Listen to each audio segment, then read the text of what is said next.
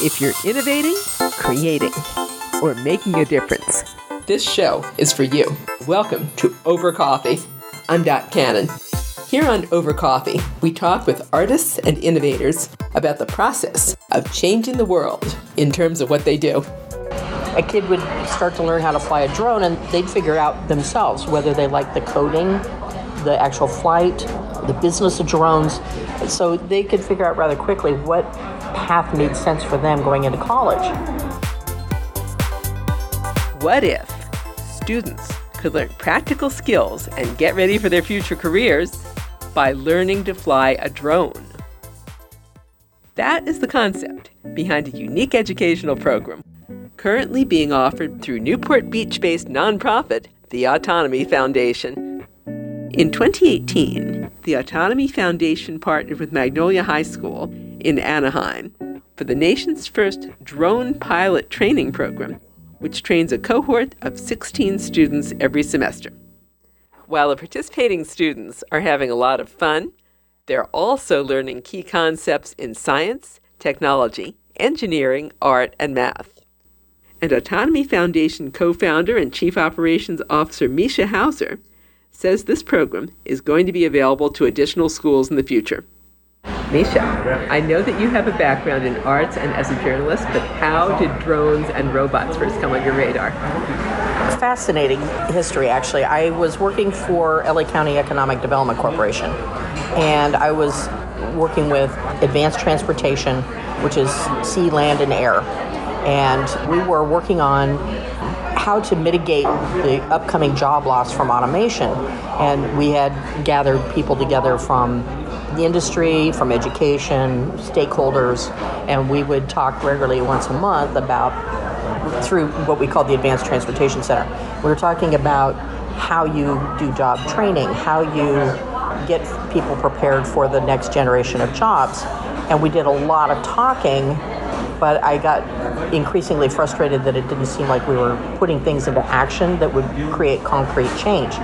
And so I started thinking about it a lot, and with some folks who I had been working with through that organization, I joined their foundation and revamped their program to educate high school students and community college level students, workforce development. And somewhere along the line, we realized that training students who are in disadvantaged communities or who may be in situations where they're not normally exposed to high tech, either nobody in their family works in the tech fields or they don't have the money to be able to spend on a lot of tech. That was the critical market, because those were the kids whose families would be the most greatly impacted by automation in the coming years. So I hooked up with Anaheim Union High School District. A good friend of mine is the superintendent, and we started a pilot program there with one high school, and it was absolutely amazing. The reason it became drones is because drones are kind of cool and kind of sexy. I mean, kids like drones. Who doesn't want to try to fly one? So in my words, it became kind of the Harry Potter sorting hat, where a kid would start to learn how to fly a drone, and they'd figure out themselves whether they like the coding, the actual flight, putting things together and taking it apart, the business of drones. So they could figure out rather quickly what path made sense for them going into college, which kind of area they would pursue for their lives. We had a module on entrepreneurship in each of the courses each semester. And the things that came out of these kids' mouths was just astonishing. They had 2 hours to come up with a business plan involving drones. And we had kids that came up with things like, one young lady wanted to have a team of experts in bomb detonation or diffusion and go to third world countries or war-torn countries to get rid of landmines and unexploded ordnance and have NGOs help pay for it, and as well as the governments, because she had seen all these stories about kids who'd had legs blown off or horrible injuries when they're playing soccer and they landed on stepped on a landmine. And so she was determined to find experts who could fly the drones and find the ordnance, and then have folks who were trained in disarming bombs and landmines, go in and take care of it. So they decrease the loss of life. And so she gave this whole thing. She had figured out the budget. She had figured out how it was going to get paid for, how much capital she needed to raise, so that because she understood that governments paid slowly, all within the space of 2 hours. And my mouth was like hanging open. I was like, oh my God. Another kid wanted to help figure out homeless populations and monitor for safety and be able to target who needed to have clean needles, who needed food, who needed medicines and checkups, who may need mental health checkups, because she had been volunteering for a homeless service, a provider, a nonprofit that was helping feed the homeless. Just amazing stuff these kids would come up with. So after the first couple of years, we started branching out and working more in the coding side and the robotic side of drones, and branched out to several more schools. And so that's kind of where we got our basis. I had left the first foundation and decided to co-found Autonomy Foundation with my then partner, current partner, so that we could be more effective in delivering curriculum, not just with drones, but in cybersecurity, robotics, game theory, entrepreneurship, financial literacy, you name it. So the kids would have a pathway to figure out what was the career that they were going to be passionate about.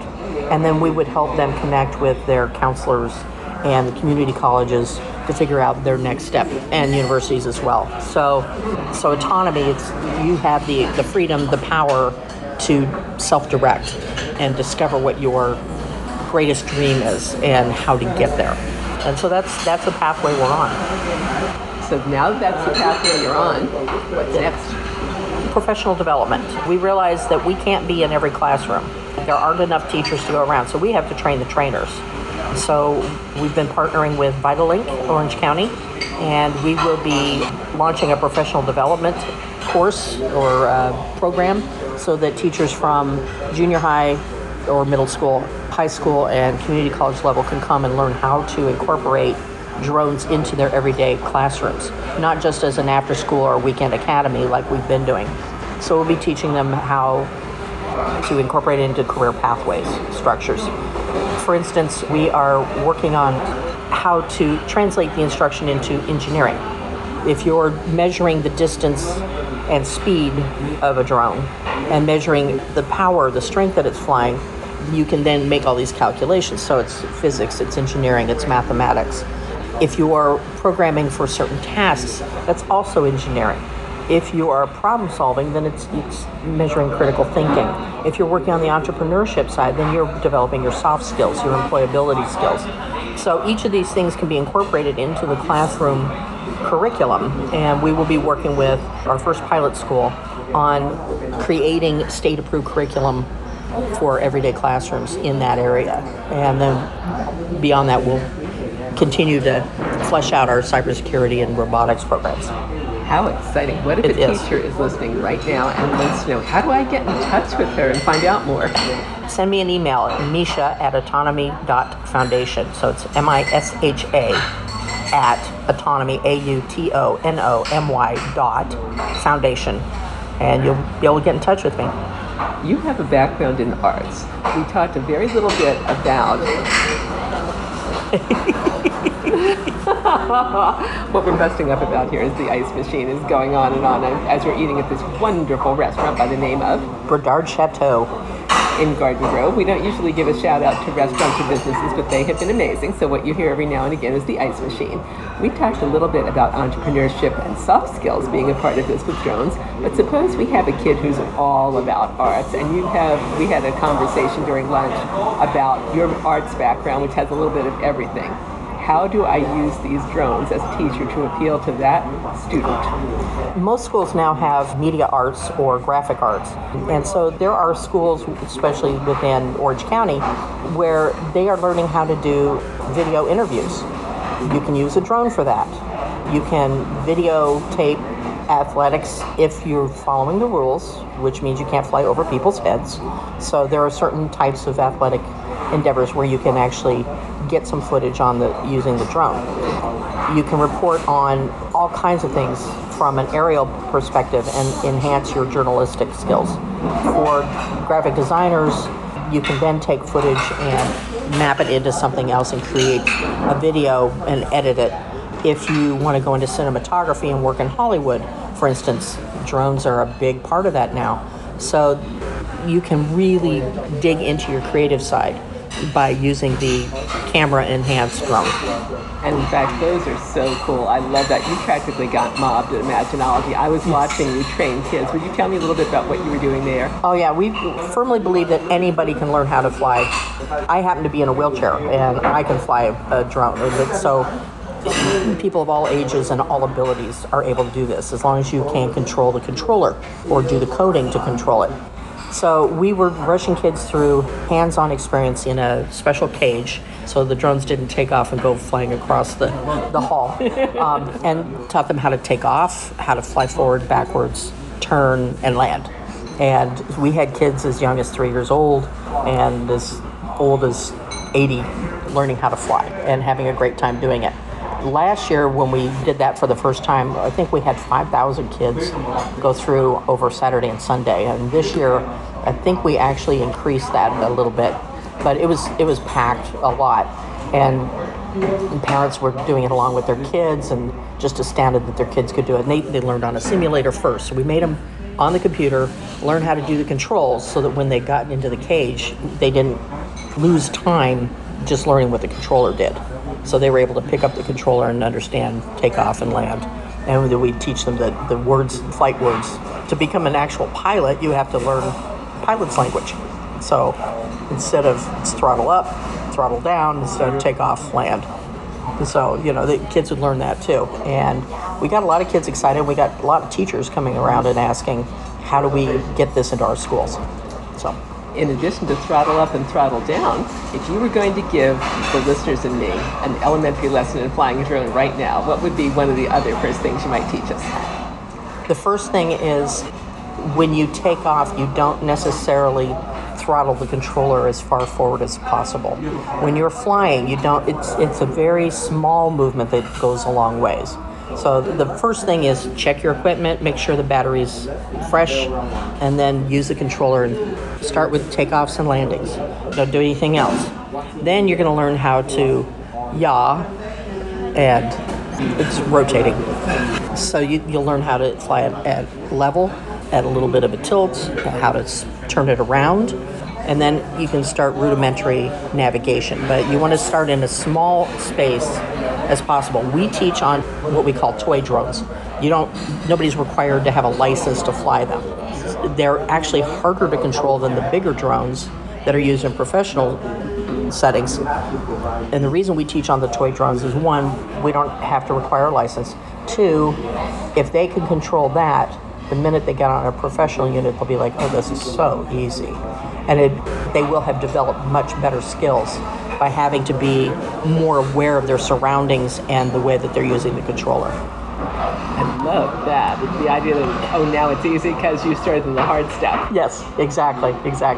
And in our course, for the final, the kids have to do an obstacle course. And so we give them 2 hours to solve an obstacle course. Part of it is delivering an item from one point to another. Part of it is firefighting or search and rescue. The firefighting, there's the model has a little pellet shooter. And so they have to shoot at a target that's on a tower and hit the bullseye before they can go on to the next stage. And it's really fun to watch. We set the kids up in teams, or the students, teams of 4 usually, because that gives them the ability to learn how to collaborate and learn how to serve certain roles, and we make them rotate through those roles. But in those 2 hours, they have to take a drone that we have purposely sabotaged, figure out how to fix it, get it flying, run the course, and prove that they've finished the course with all the tasks completed. So they have to videotape it. Yeah. Any teacher listening right now is going to say, where do I meet this person? Where do I meet Nisha and find out more? Once again, just send me an email and I'll be more than happy to talk to you about it and figure out what the best next step is for you. Any shameless plugs we could do about upcoming appearances or anything? We will be doing an air show in Huntington Beach the first week of October, and we are going to be straddled between Santa Ana College and Vitalink's tables. Where do we see this online? I believe Vitalink has it posted on their calendar, but it's a Huntington Beach air show, so I'm sure there's a website for that. And I'm sorry because I'm not one of the organizers. I just know I'm supposed to be there. Starting a nonprofit as you did, what are some of the lessons of making a nonprofit operate well? You're making it look easy. I'll bet it's not. No, it's not. The first thing about a nonprofit is you want to make sure you have somebody who knows how to handle money. That's not my forte, so my partner is somebody who's really good in finances and investments, and so he handles the money. You have to fill out a lot of paperwork so that you qualify with the state. It has to be registered with the Secretary of State. Any small business, you have to register your business. There's a lot of people out there that act as consultants, never register their businesses. And in some cities, that's a bad thing. And you get fined for not doing the proper stuff. But for a nonprofit, it's particularly important to have all your paperwork done so that you can claim the tax exempt status. Otherwise, if you're not a 501c3 or for, whatever the number is that you plan to file as, you can't call yourself a nonprofit. You have to have a board of governance, and you have to make sure that you are not playing funny with the money, so to speak, that everything is above board and transparent, and that you can report to the public what it is you've done with the money that you raised.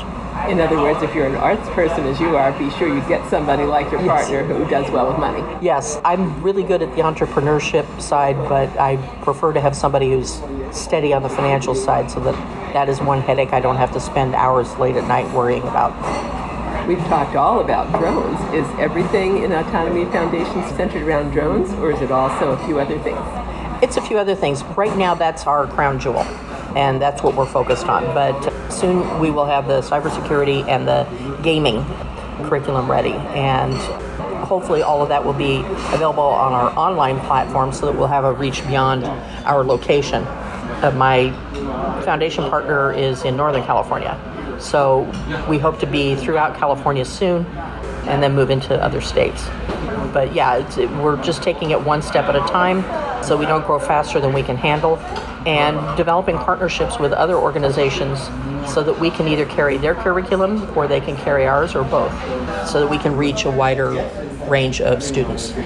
As you expand, what do you need? How can people best support you? We are always happy to take donations. Always happy to take donations. And you can send me an email and I'll tell you how to do that for Autonomy Foundation. We also work with Vitalink, who also takes donations, and that helps to further the programs that they offer. We're one of those services. So either way will help us reach much further. And when you refer to your online courses, how much would these be and how do people access them? We hope to keep all of our courses at $300 or less per student. Some of them may have to be more just because of the equipment that they would have to purchase for themselves to be able to do the course. For instance, you have to buy a drone. If you're doing it through a school, then the school buys the drones through their funding. But an average toy drone is $100 to $150. So you're going to have that cost on top of the course itself. The more we have reached, the cheaper the courses will be, because it's just you subscribing to that course and not having to have one of us in the classroom. We will have live instructors and we will have recorded videos of instruction. So we'll have to pay for those instructors. So I can't give you an exact price, but we will have all that worked out by the beginning of the next year. And that was what I was about to ask, because I get the sense that this is a massive undertaking, Yes. even as much talent as you and your team have, and there's only so many hours in a day. I would have asked you, when will this be up and ready to go? Yes, hopefully by early spring of 2020. Yes, because there's only really the two of us plus the folks that we hire for the curriculum and the design work. That's our whole crew, and we both are like spinning like mad hatters trying to get everything done. But we have a lot of support, and we feel confident that that's where we're going to be soon. What's been one of your absolute best experiences so far at the Autonomy Foundation? Best experience so far is the interaction with the students themselves and watching the look on their face when they figure out that they can do this, and the gain in confidence, especially with young girls who may not have thought of themselves as math wizards or code wizards, and then discover that they can do it better than the boys that they're on the team with, and that just look of recognition, like, I got this. That to me is the most exciting thing, is to see students gain that confidence in themselves and the assured attitude that there is no problem that they can't figure out. That is so cool too, because I think you and I remember a time when, girls don't do math, girls don't engineer. Yeah, exactly. I wanted to be an engineer, but I didn't know what that was. Now looking back, it's like all the things I was interested in growing up. I played with Lego, I did construction stuff, I was always building things and inventing things, but it didn't occur to me that that was actually a career for a girl. So I thought about going into paleontology or anthropology or something that, I could understand, but didn't know that I had much more potential. So I'm determined that the next generation of girls never encounters that lack of understanding that they can be that if they want. Oh, next generation. Yes, absolutely. Finally, and thank you for your time, if people could only get one thing from you and from Autonomy Foundation about innovation, creativity, and making a difference, what would you like them to take away from it? The sky's the limit. Things are changing so rapidly that what we're looking at as the most exciting cutting-edge tools now will be obsolete in 5 years. The rate of technology innovation is so dramatic. The most important skill is not necessarily mastering the technology, but understanding how to solve problems. And that's why all of our courses include critical thinking, because if the more valuable tool for a prospective employee or a prospective student is to know how to figure things out. If you can figure stuff out, you can learn how to manage any kind of technology. You can learn how to work in any team. But if you can't figure out how to solve a problem, then you get stuck and you get limited. So we want to make sure the horizon is limitless. Misha, thank you for your time today. Thank you very much. I appreciate being asked. You and I have been listening to Misha Hauser, co-founder and chief operations officer of the Autonomy Foundation. As Misha mentioned, if you'd like to know more about their drone-based education program or about any of the other programs they offer, she'd like to hear from you. Her email, once again, is misha@autonomy.foundation. That's Misha, spelled M-I-S-H-A, at autonomy.foundation. And that concludes this edition of Over Coffee. Thank you for listening. Listen to more Over Coffee podcasts at twomavericks.com. That's two, T-W-O, Mavericks, M-A-V-E-R-I-X, twomavericks.com. And you can contact us at twomavericks@gmail.com. The music you're hearing is royalty-free production music provided by Pond5 at pond5.com. I'm Dot Cannon. Here's wishing you a cappuccino day.